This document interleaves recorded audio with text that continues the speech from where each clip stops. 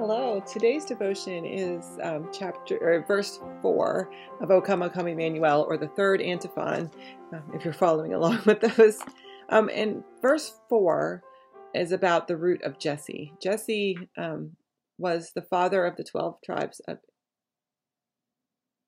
Israel. Yeah. Maybe not. Take that back. Jesse was David's father. See? Sometimes it just goes. Jesse was David's father, so he was sort of the root, the person from whom we track Jesus's lineage, and so we talk about all the people that follow Jesse as being from the root of Jesse. And every year, we hear about the root of the tree of Jesse, and it reminds me of sort of how we talk to each other every Christmas. We have a sort of routine questions, things we ask each other every year, things that we say every year. And one of the things we always ask our children is, what do you want for Christmas? And we ask that of children, of coworkers, friends, whatever. Sometimes it's curiosity. Sometimes it's to get ideas because you can't think of something on your own. You don't know what to get somebody because they already have everything. But we ask all the time, what do you want for Christmas? And it sort of is a way of combining our seasons. It's a way of glossing over Christmas as something more than just what we get on Christmas Eve or Christmas Day. This is the season where we sort of try to hide the reality of the world. We pretend, we put a gloss over it, a patina, a soft focused lens on the realities of our world. We decorate over it and try to ignore the evil and tyranny and sin that just captures us. But the truth is we can't ignore it completely.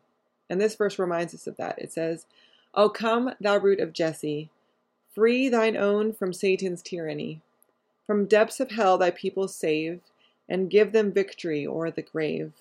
Rejoice, rejoice, Emmanuel shall come to thee, O Israel." It's an honest verse. It's a verse that lays bare the busyness of Advent and our deep yearnings and even our wish lists.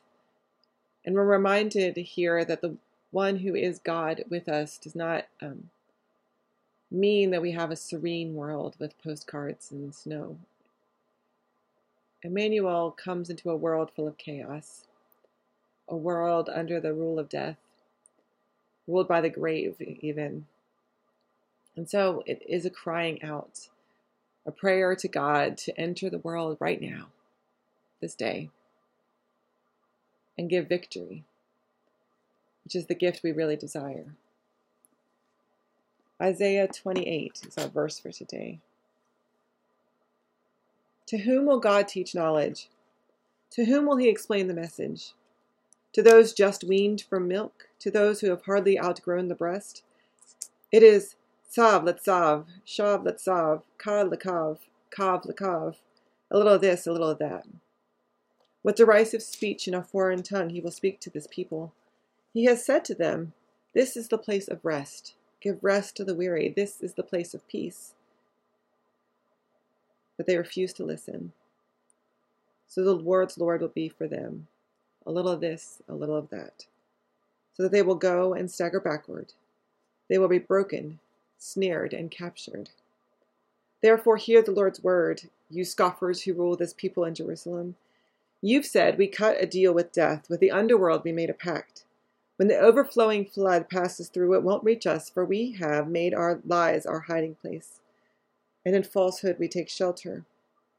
Therefore the Lord God says, look, I'm laying in Zion a stone, a tested stone, a valuable cornerstone, a sure foundation. The one who trusts won't tremble. So stop your scoffing, or your chains will be tightened by the Lord God of heavenly forces against the whole land.